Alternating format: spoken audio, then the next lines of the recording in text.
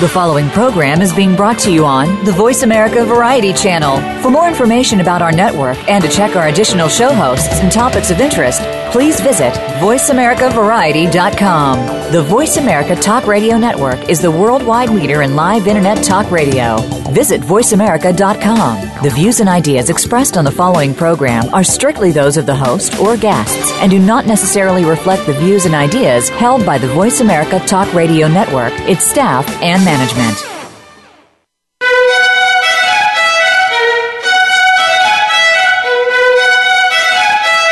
Welcome to Museum Life with Carol Bossert. Museums are important whether we work in them, for them, or simply love visiting them. Throughout history, people have collected things and put them on display to enjoy. But today's museums offer much more than rooms filled with stuff. They provide places to learn and share experiences with family and friends, as well as sanctuaries to unplug, rest, and refresh. On today's show, we'll discuss how museums can remain relevant and sustainable, reach out to new audiences, and remain attuned to cultural and technological trends. Now, here's your host, Carol Bossert. Good morning. This is Carol Bossert. You're listening to Museum Life, and today is a very special day for me. Of course, every interview and every guest is very special, but this is the very first time that I have broadcast the show from the Voice America offices here in Phoenix, Arizona. The weather is wonderful, but I will not gloat over my East Coast compatriots, but it is a pleasure to be here today, and it's a really fun show we have lined up today, working across generations. Now, unfortunately, one of my guests, Alia Brown, was unable to join us today because of a last-minute commitment that came up, but we have a wonderful new and special guest, and I will introduce her in a moment. But one of the guests that has been on the show before, I love to have her on the show, is Adrianne Russell. As my listeners know, Adrianne is a museum evangelist, literary artist, and nonprofit consultant based in Kansas City, Missouri. And she is also the avid blogger at Cabinet of Curiosities, and many of you also will know that she has co-hosted and continues to co-host a series of chats on Twitter having to do with the museum's responsibility in a civic society, especially after all of the things that have happened in Ferguson, Missouri, and other places over this past year.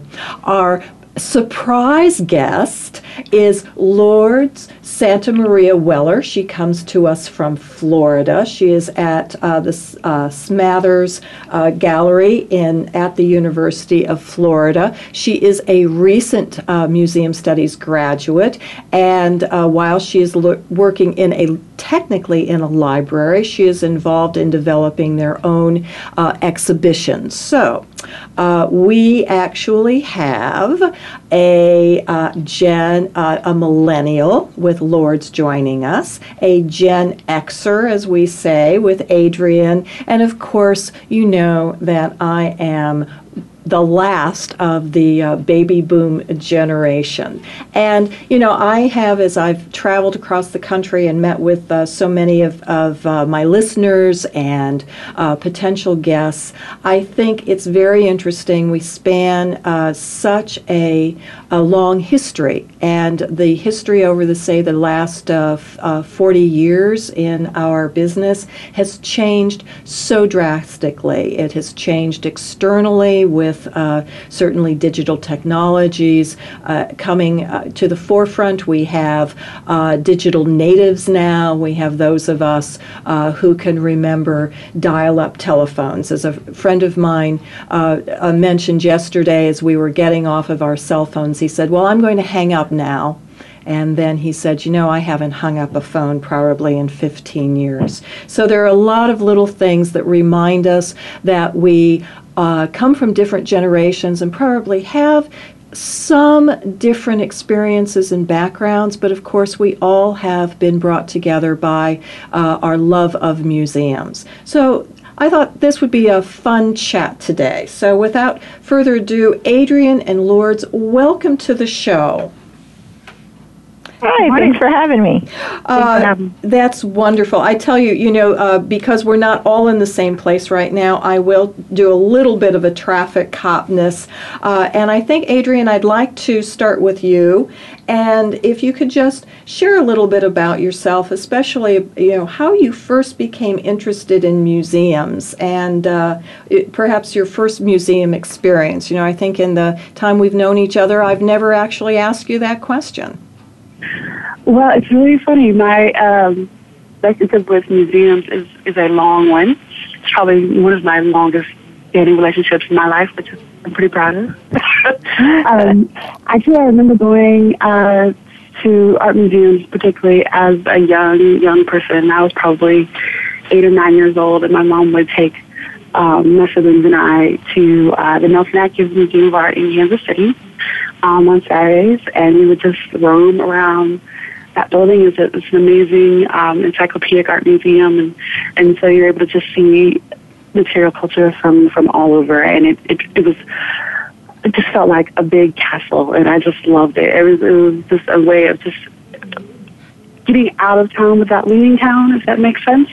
It was a way of just kind of transforming your experience, and I just loved it. And so that's always been kind of like my gateway is right there. So I've always really loved the idea of a place where all the products of material culture are there, the things that spring forth from your imagination, and you can make these things, and then someone has cared enough to keep those things for others to view. So that's just kind of my experience. So by the time I was able to, take that prerequisite kind of field trip to the museum that everybody takes when they're in grade school, I'd already been there so many times. I just felt like my home. So that's the first museum I actually remember visiting. Oh, that's a wonderful story, and what I hear in your voice too is that feeling of family.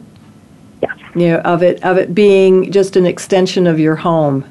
Mm-hmm. Lourdes, how about you? What was how did you become first interested in museums? So it's shockingly very similar and not shocking at all to Adrianne's experience. As a young child, I was probably about 8 or 9, maybe 10.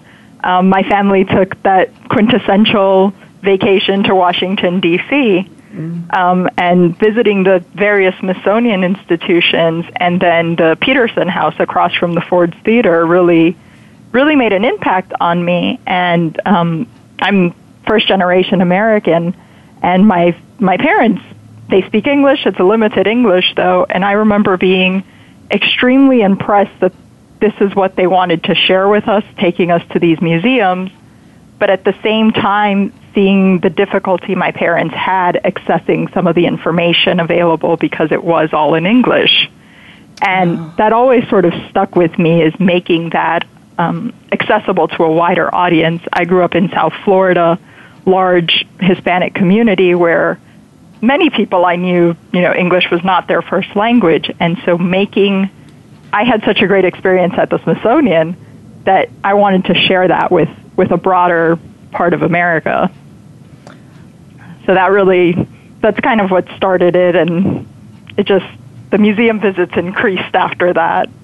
That's great. That's wonderful. Did you find that you were comfortable sort of helping provide that bridge for your parents, something that you could share together?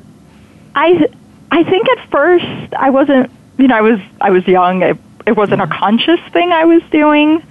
As I became older, and certainly once I got into, my undergraduate was in photography and my graduate work was in museum studies, it became more of something I actively tried to do. I knew it was something they enjoyed.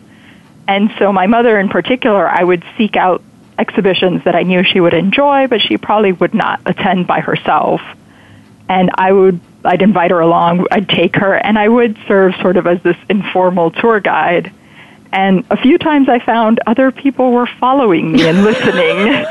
And that part made it uncomfortable because, I knew the kind of things my mother was interested in. And so I spoke to some of that, and sometimes I just translated text, just made it easier and faster for her to, absorb all the information. But once other people started following along, something kind of switched, and I was like, hey, I could actually just do this all the time. This could be my job. It reminds me of last week's program where I was talking with Nick Gray, who is the founder of Museum Hack. And a sort of an alternative tour program based in New York right now at the Metropolitan Museum of Art. And he said a very similar thing, that he was sort of giving his friends tours of the Met, that showing them his favorite artwork, and people started to tag along. So Lourdes, I think it's almost a prerequisite for the jobs that we do. That's great. And so, Adrianne, just a little bit back to you. So obviously, you loved museums. I love that phrase you used. Sort of, it was getting out of town without having to get out of town. So, what led you then to decide to pursue a career in museums? Well, actually, it really felt quite accidental. At the time when I was in undergraduate school, I was actually studying nonprofit leadership, and I was in AmeriCorps. And my term of service, where you're assigned to a place for a year, was coming to an end, and I knew that I had to find another job. And my sister at the time was working at the Nelson Atkins Museum in the education department, and she said, "Well, there's this job, and we don't want it, but, instead," I'm like, "No, I'm about to be unemployed. I want a job." and as a bonus, it's like, "It's at the art museum, great. I like art. Let's see what they're talking about." So just on a complete whim, I went and interviewed for the job, and it wasn't easy. It was several interviews, but I was able to secure that position as a program assistant in the education department, and that was my first actual paying museum gig, I should say. And so it was very interesting, because I've been there so often, and I was so familiar with that collection. I just really felt like just being a visitor was just a huge shortcut. And I was able to take a very, very visitor-centric approach to the work that I was doing, because that's who I was. I'm like, I'm that person. I'm not coming with the art history degree. I'm not coming from that background. I'm coming purely from just a love and appreciation of the works. And so that was maybe very different from some of my counterparts, but actually I thought that was one of my assets, is that I was able to translate that experience for my coworkers. So just little things that they wouldn't really pay much attention to, but to me stood out, because I really wasn't a art historian. So when they started using a lot of jargon, I was able to say, "Now, what does that mean?" You have to explain that for someone who doesn't have an art history degree. So that was why it's this. So it really was just a pure happy accident, as they say. Well, and so. So, correct me if I'm wrong. So you stumbled, and I use that word quite lovingly, because I too stumbled into my museum career. But so you started working in a museum, and it was then after that you decided to go back for you have a master's in Master of Arts in Liberal Studies with a concentration in museum studies. So it was after that. Okay, so you worked in a museum, and then you went back to get a little bit more education. That's correct. The museum where I was employed had a kind of a reciprocal agreement with a local university, which is actually one of their museum trustees. And so you were able to take courses in classwork to help you advance in your museum career, which was amazing. So that's what I decided to do. I was like, well, if I want to do this long term, I could kind of see that's where it was going. If I wanted to progress in that field, I saw that the jobs that were being advertised were asking for that higher level education. Whether it was necessarily warranted or not was up for debate, but I knew that's what I needed. So interesting. I haven't done it. Interesting. I think that is, and I want to talk about it a little bit more. It is one of the distinctions, I think, certainly between, say, my generation, where while I have an advanced degree, it is not in museum studies. It's in it's in biology, which was my classical training, and of course I came through the curatorial route and learned my museum work on the job. And as I talk to more people my age, that seems to be the pattern. We learned on the job. We worked on the job. We did a lot of what we would call in-service training. I did go back to get my master's in certification at the Getty program, the Museum Management Institute, MMI. But other than that, I really am pretty self-taught. So it's I find it interesting that people have in your generation, Adrianne, felt the strong need that the requirements really were, if you wanted to advance in the field, you had to have some kind of master's or certification. Yeah, I really do feel like that was just where the market was going. It's not impossible, and I'm a huge fan of learning on the job. I mean, and actually having the degree, it gives you a little bit of a shortcut, but you're going to have to learn every place you go, every collection you work with, that's just something you can't know in advance, and you're going to have to learn once you get there, but it's getting there. Sure. Is the issue. And I find it really interesting that you say that a lot of people in your generational cohort kind of came at it a different way, but these are the folks that were hiring me. So I'm very interested in why they felt that was necessary for me and not for them. I completely agree on this. This is why I got the degree, because the jobs were not there. They were requiring it. So you didn't need it, but I do. Okay, yeah, that's okay. Touche to both of you. So, Lourdes, just we have a couple of minutes before break.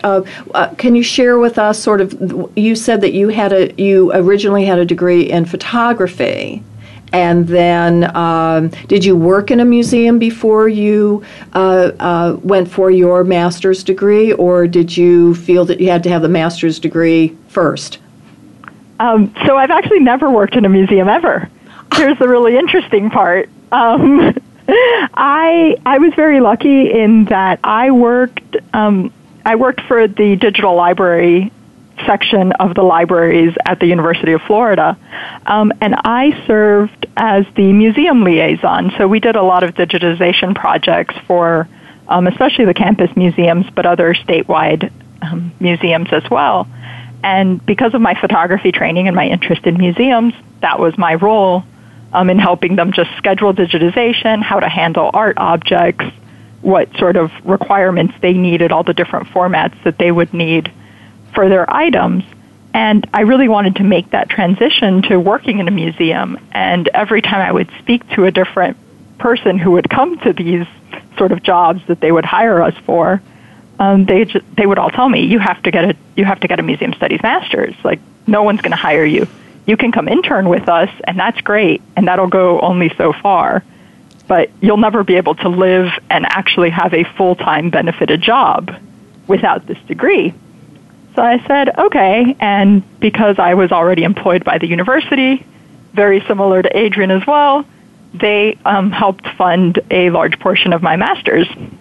And we luckily have a wonderful museum studies program at UF, so I took part in that. And throughout that time, I did intern and volunteer for both the Harn Museum of Art on campus and the Matheson Museum, which is our local historical society. But a lot of my work dealt with museums and digitization and online collections. And that's kind of where I came at it, and that's where my expertise lied. And then, again, just pure luck, the libraries were really looking to formalize a program It's a growing trend in academic libraries. We see the value in museums. We have these amazing special collections, but the students don't know about them. So we need to get them out there, get them interpretation, explain how these amazing objects all fit together and how they help them not only in their coursework, but sort of help them understand the world as well. Great. Thank you very much. We're not to cut you off, but we do have to take a couple of these breaks, and I know you probably need a sip of water. I do. So we will be back in just 2 minutes. As you can tell, this is just a fun conversation that is just getting started. So stay tuned. We will be back in a moment. This is Carol Bossert for Museum Life. Stay tuned.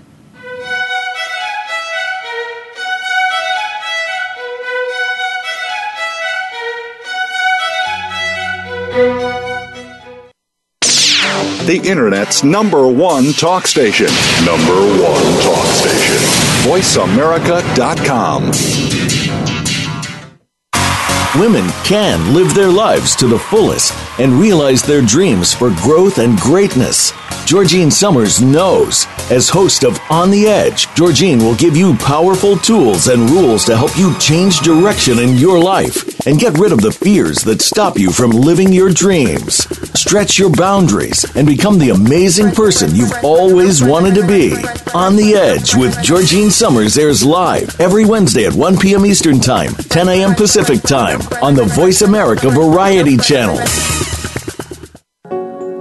In the spirit of Have Couch Will Travel, Dr. Carol Lieberman creates a haven of sanity in an increasingly insane world. Each day we are bombarded with news of events that have never crossed our wildest nightmares. Society is spiraling out of control and everyone is reeling from it. But now there's an answer. The best way to keep sane in this insane world is to tune in to Dr. Carol's Couch on Voice America.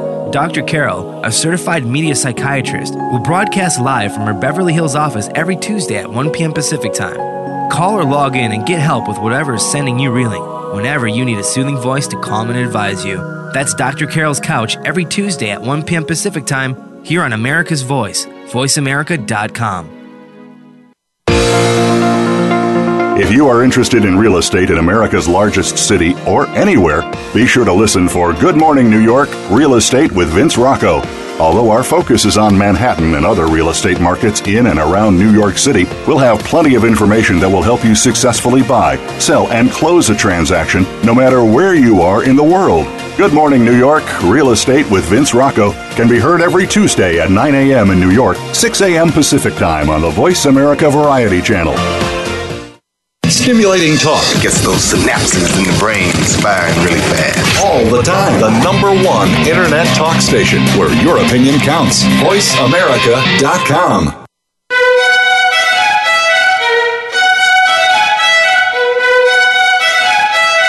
You're tuned into Museum Life with Carol Bossert. To reach our program today, please call 1-866-472-5788. That's 1-866-472-5788. Or send an email to carol.bossert@verizon.net. Now, back to Museum Life.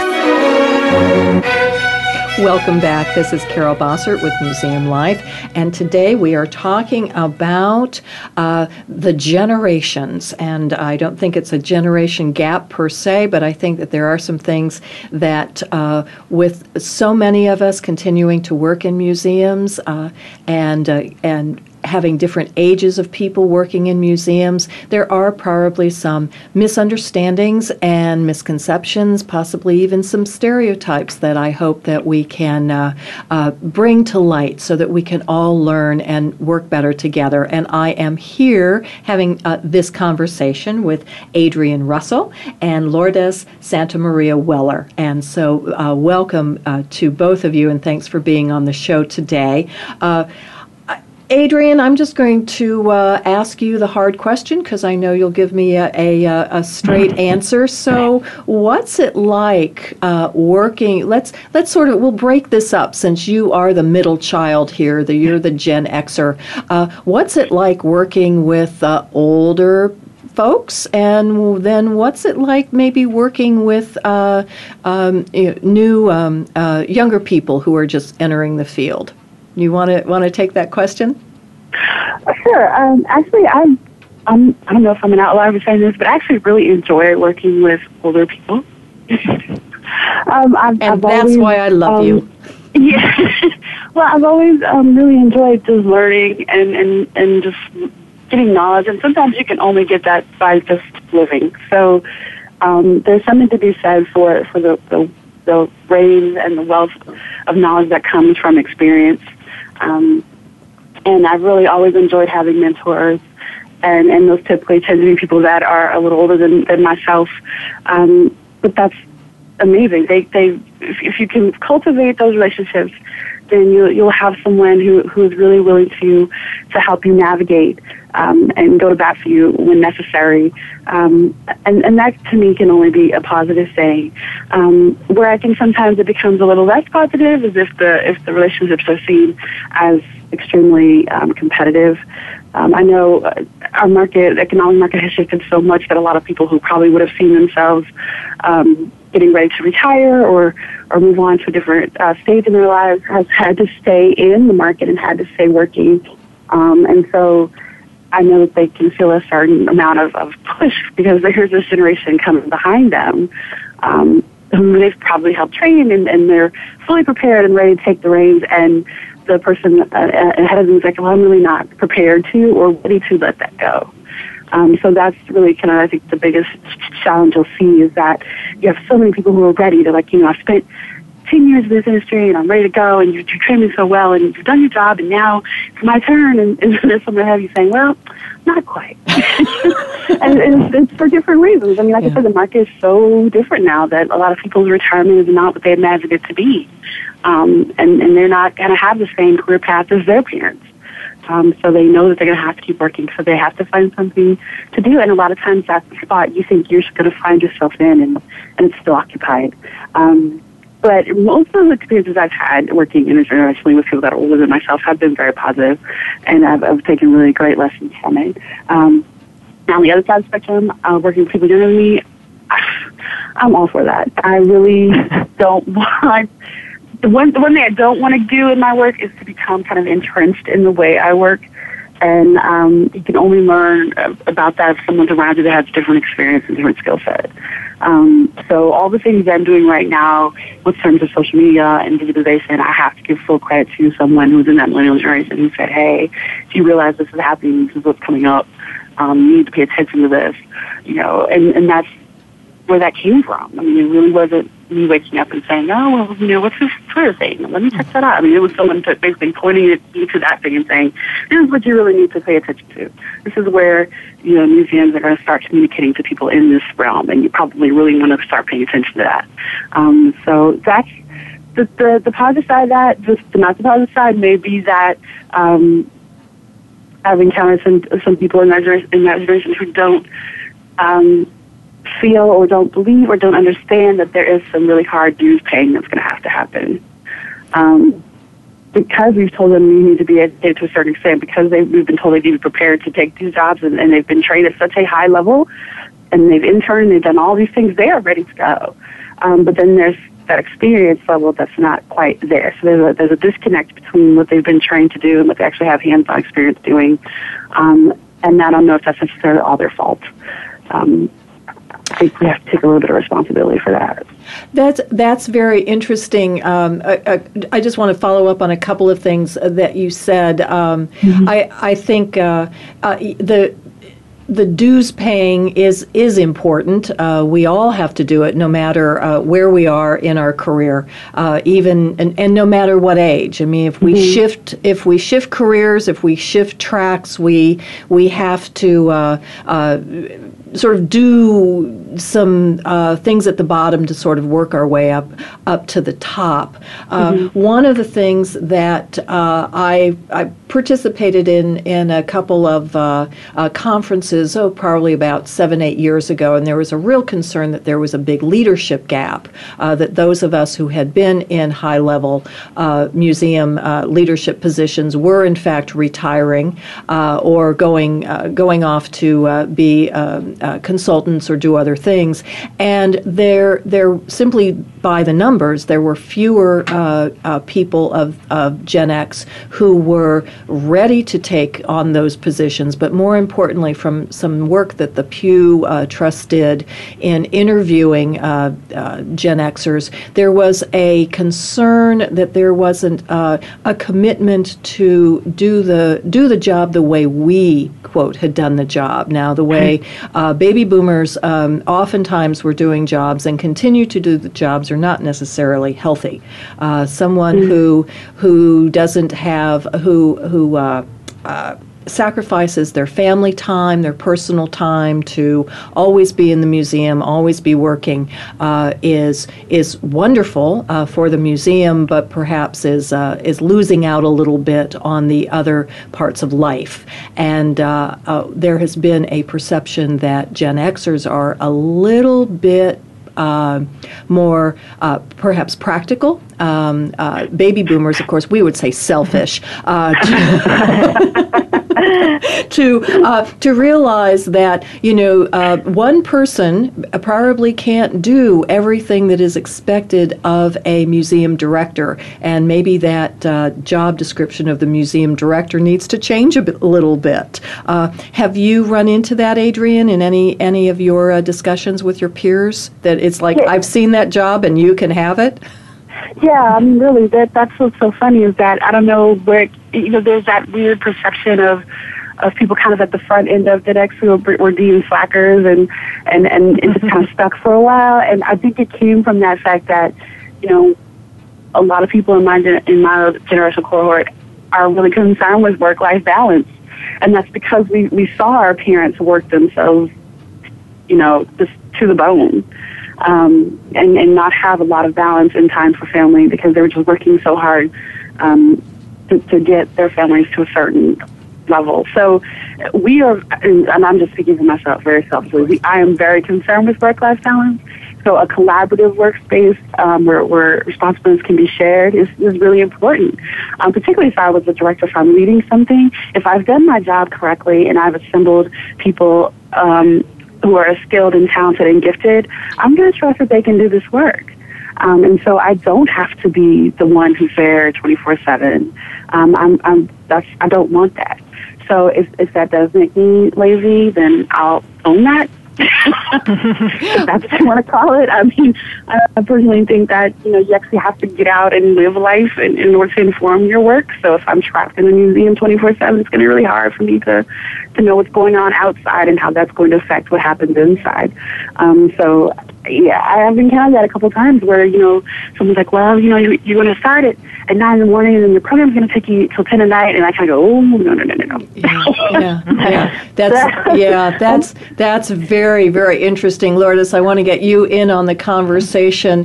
How have you sort of perceived, coming in now and particularly seeing this transition between what we might call, leadership by individual versus a shared leadership model?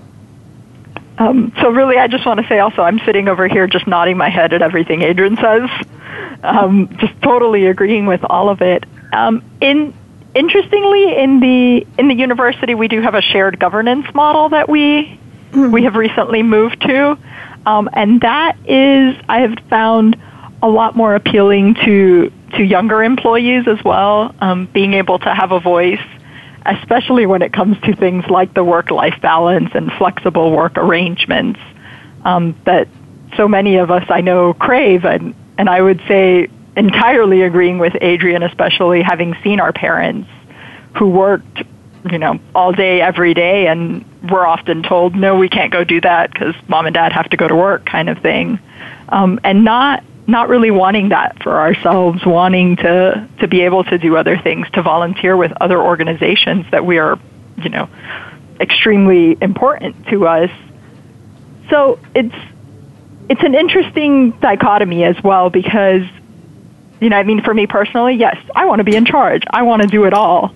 But at the end of the day, I recognize, but I can't because I also want to do these 10 other things that I really like to do, whether it's professionally or personally.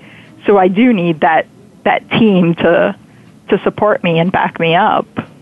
Well, and I think Adrianne said something that is so very, very important and is a significant shift, I think, in how we're teaching leadership, certainly within museums, is this idea that everyone is good, and the leader's role is to bring in good people to do the work and sort of set a direction and have the trust that they will do that job. And what I'm hearing you both say in very coy, sweet ways is that that trust may not be there as much as it should be.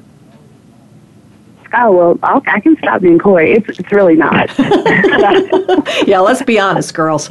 No, I'm serious. I really do feel that way, and I know that it's interesting because it seems to be that, certain leadership roles will attract a certain kind of personality. I mean, it takes a lot to be the head of anything, to be the public face and to put yourself out there. It takes a strong person and it takes a very committed person, and I think sometimes you can kind of get on the other end of that spectrum where you're so concerned about that it becomes a control issue, and you just become kind of fixated on making sure that everything is perfect and controlled and every person's job is being handled. And it can be micromanaging, a danger of micromanaging, which is never an attractive leadership model. So I think that because I have the background in the nonprofit leadership, I was really taught to have kind of a flattened approach of governance. And that, good ideas can come from anywhere. So when I was out and leading anything, I would ask everyone, well, what is it you want? What do you want to do? Well, how can we do this better? And I would always get these strange looks like, well, why are you asking that person? Why are you asking the person who's at the front desk? Why are you asking the operations person who cleans the floors? Why are you asking the food service people what? I'm like, well, they see people every day. This is the front. This is much more front line than this. Right. So why aren't we asking these folks what they think visitors need and want? Yes. And so I would get a lot of pushback when I led projects. It's like, well, they're not the staff. Why are you asking? I'm like, no. This is who we need to. So that's the shift. And I wouldn't be coy about it at all. That really is a problem when you're assembling. As much as it takes to get a museum done, and as hard as you have to work, and as much personal sacrifice as you have to put through, whether it's professional, financial, emotional, whatever it is, and to be trained and be ready to go and have someone tell you, hey, come on in, but I don't trust you to do this work. Yeah. I mean, that can be very insulting. Yes. Yes. It's offensive. Yes. And especially if you've gone that kind of internship route where you've given months, maybe years of unpaid labor, and now someone is finally paying you, but then telling you can't do this work. Oh, my gosh, I can just imagine. Yeah, how offensive that would be. Lourdes, I would say frustrating as well. I mean, oftentimes I hear from friends and colleagues who started new jobs, and it's like, but obviously they hired me because I'm qualified. Right. Obviously, they saw something in me that said I could do this, but then it's a different story when you get there. And so that can be very frustrating, especially starting out. Yes. Mm-hmm. Yeah, because if you're not given responsibility, how can you gain responsibility? Right, exactly. Right. And I'm also not saying, you don't have to pay certain dues. You can't walk into a new job and expect to be given all of the authority. Right. But certainly at least a seat at the table, so to speak. Absolutely. And just to normalize this for you a little bit, obviously I've been in the museum field for many, many years. I was a director of a department at 28. And no one said that, and I paid lots of dues, but at 28, no one said that I couldn't just take on a leadership position. So I think those of us who are in the baby boom generation and who have leadership positions need to hear very carefully what Lourdes and Adrianne are saying. And with that, we are going to take our second break, and when we come back, we're going to hear more with Adrianne and Lourdes, particularly about some advice that they can give their peers on how to navigate this, what can be a very challenging situation. So we will be back in a moment. Thank you for listening. Stay tuned. This is Carol Bossert for Museum Life.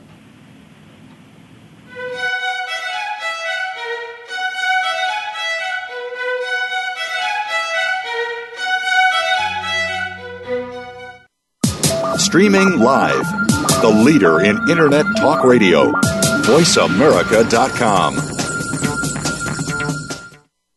Tune in Tuesdays and join the credit master and consumer advocate, Mr. D, a.k.a. Bruce J. Danielson, and learn the whole truth about credit risk scoring, collectors, both kinds, credit bureaus, credit cards, tax liens, mortgages, and much more. Find out how to use accountability combat to protect yourself from becoming a victim and to fight back against corporate abusers, such as banksters who have taken unfair advantage of most of us. The Consumer Fight Back Show educates consumers on how to find relief within today's onerous credit system. See you Tuesdays, 10 a.m. Eastern, 7 a.m. Pacific on the Voice America Variety Channel. American Heroes Network is a program for and about our American veteran heroes and their families. Join host Gary Ray as he shows what is being done to help our veterans and showcase the companies and organizations that are helping our veterans and their families rebuild their lives. Listen for American Heroes Network, live and powered by the Voice America Variety Channel, every Tuesday at 11 a.m. Eastern Time, 8 a.m. Pacific Time. Do you feel like you are alone in a desert? Often we feel alone with no place to turn for help and guidance in our troubles that always seem to be so overwhelming. Stop. Take an hour each week to tune into Stream in the Desert with Dr. Rita Huang. Dr. Rita will share stories of people just like you, intended for you to find some inspiration in their problems and solutions. The most important thing is that you are not alone. Others have been in the same place. Share some time with us every Sunday morning at 9 a.m. Eastern Time, 6 a.m. Pacific, and on demand on the Voice America Variety Channel. Stimulating talk Gets those synapses in the brain firing really fast. all the time. The number one Internet talk station where your opinion counts. VoiceAmerica.com.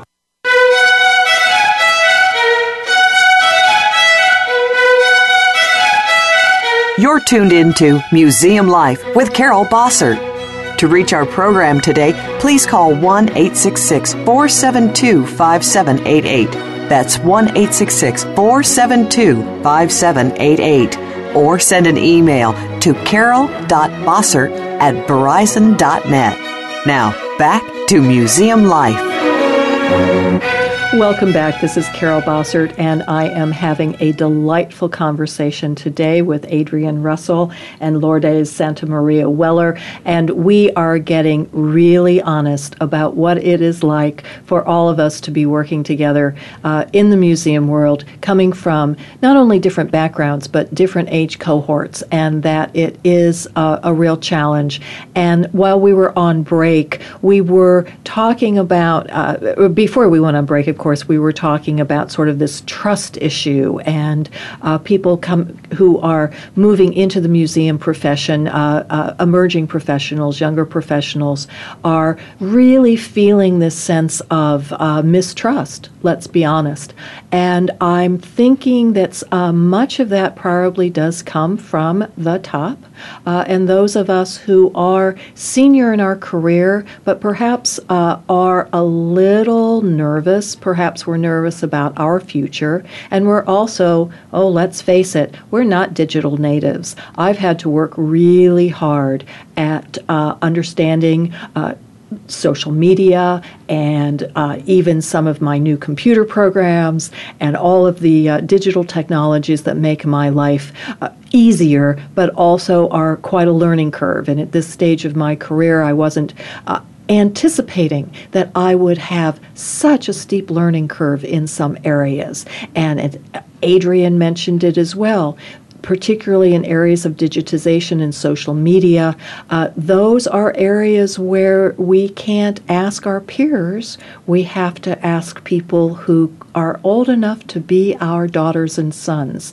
And how does that sort of change the dynamic? Lourdes, I wanted to talk to you a little bit about that. You said that one of your entrees into library and exhibit work was in this area of digitization. Did you find that there was some pushback, or were you then considered the absolute expert in everything digital because simply because of your birth certificate? In a way, I was sort of given an automatic pass as an expert just because of my age. And I do want to point out, though, the digital native thing is a phrase I really despise. Because working at a university, I have found it is not true. These younger people, I mean, they may be comfortable with trying to use the technology, but that doesn't make them experts. And it doesn't even mean that they can do some basic, what we used to consider basic computer work, word processing, something like that. I encounter it with the students who volunteer for us very often, where they tell me, oh, yes, I'm completely comfortable doing computer work. And I sit them up and, okay, I need you to update this collection spreadsheet. And they look at me like I'm crazy. And they say, what's a spreadsheet? And I'm like, wait, you guys, you put on there that you are comfortable with, technology and computers. And they're like, well, I just do Facebook. And then it's not even like any other social media channel. So on one respect, I know I was given an automatic sort of gold star for knowing digitization, but really I learned it on the job. And I read books about it, and I went to trainings, and I did different things just to learn about it. But a lot of times at those trainings, I was the youngest one in the room, and people just assumed I already knew how to do it all. Wow. And sometimes I did know how to do it, or I felt comfortable doing it. Mm-hmm. I like to talk about, I remember using, Photoshop 2. And this week Photoshop turns 25. Like, I remember using it. That's what I remember learning on. So yeah, I can feel comfortable with it, but I don't think that we should automatically equate a younger generation with automatic expertise on anything technological.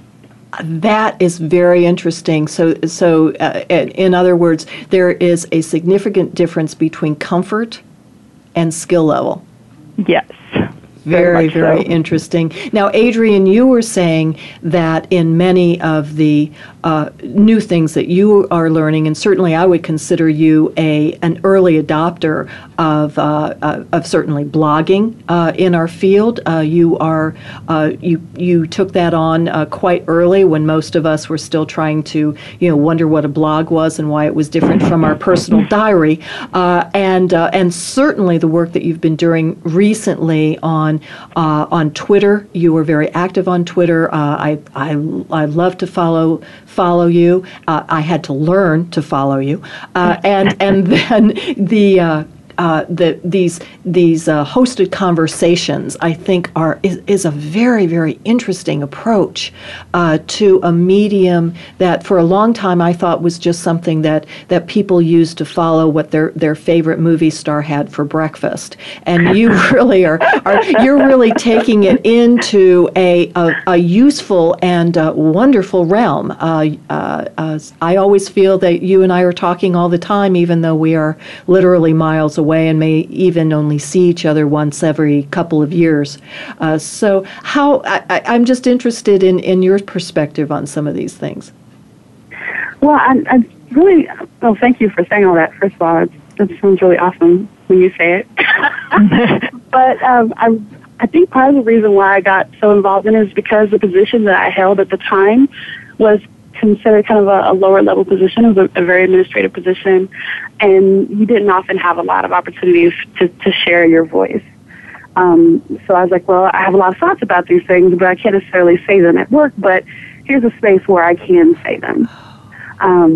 So I was like, let me start writing. I like to write. Let me write about, museums. Let me talk about the things that are happening. So I think any kind of platform like that is a great way of just kind of getting your voice out there, no matter what stage of the game you're in. So if you have thoughts about these things and you wanted to share and exchange ideas, then these digital platforms is the way to go. I mean, as we all know, and something I'm struggling with right now is being able to afford the conferencing that surrounds museums. Yeah. It can be very expensive. And it's usually somewhere far away from me. I'm in the Midwest. It's usually on a coast somewhere. And I can't always afford to go. Or you might be working in an organization that doesn't have a lot of institutional support for that kind of professional development. So using these tools to connect with other individuals, I think is really important.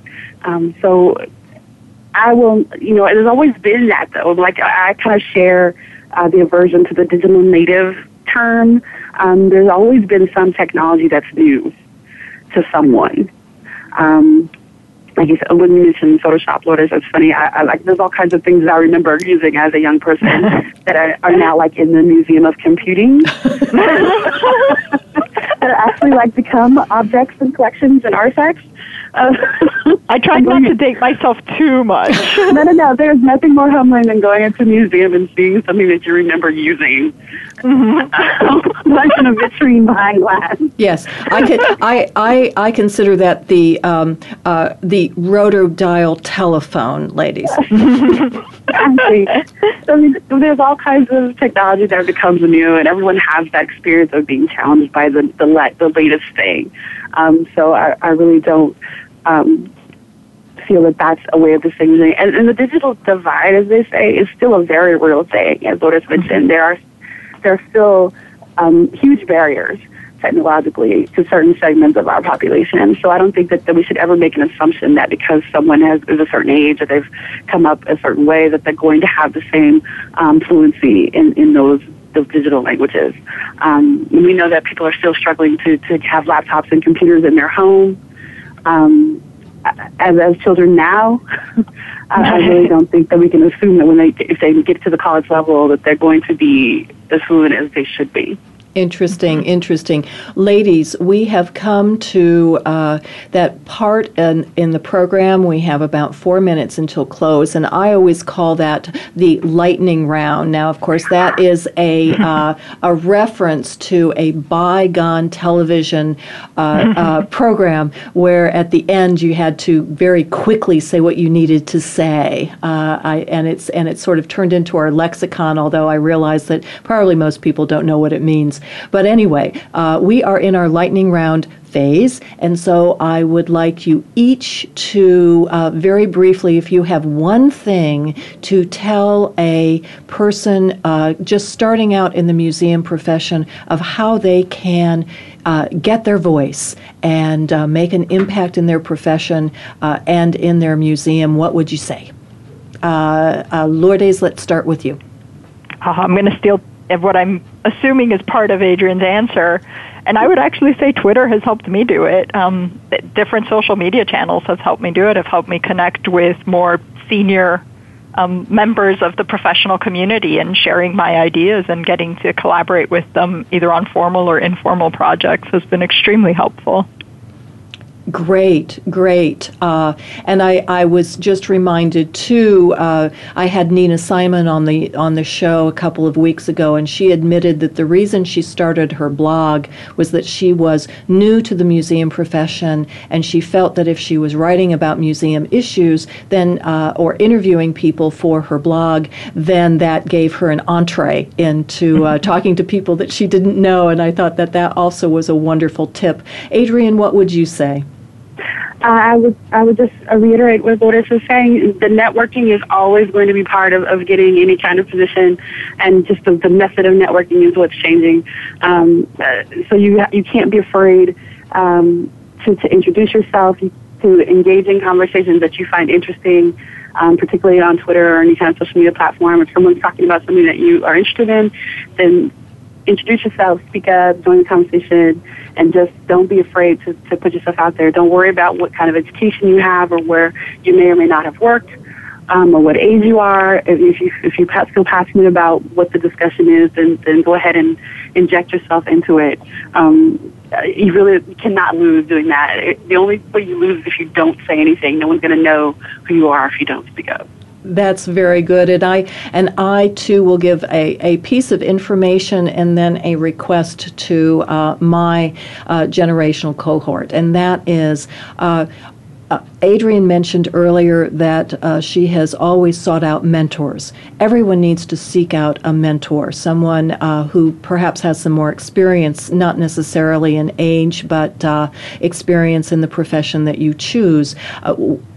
I have never turned down a request to be a mentor to someone. I have some short-term mentors and long-term mentees, and I have also paid it forward from those people who have helped me. So everyone, those in my generation, take a young person out to lunch, get to know someone, pay it forward a little bit. Perhaps we should, just like we have take your children to the office, perhaps it is take a young person to lunch, whether it's in your own institution or someone that you know through another organization.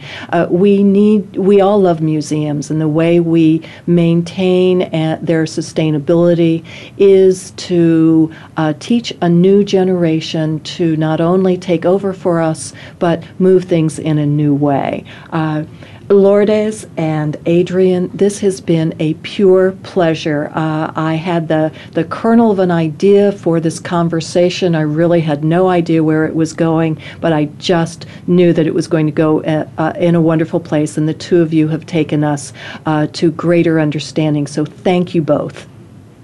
Thank you, Carol. Thanks, Carol. And we will be back next week for another program of Museum Life. Remember, you can always reach me at carol.bossert@verizon.net. Let me know what issues you think we should be talking about. And I always love it when my listeners share with me guests that they think should be on the program. Until next week, this is Carol Bossert for Museum Life.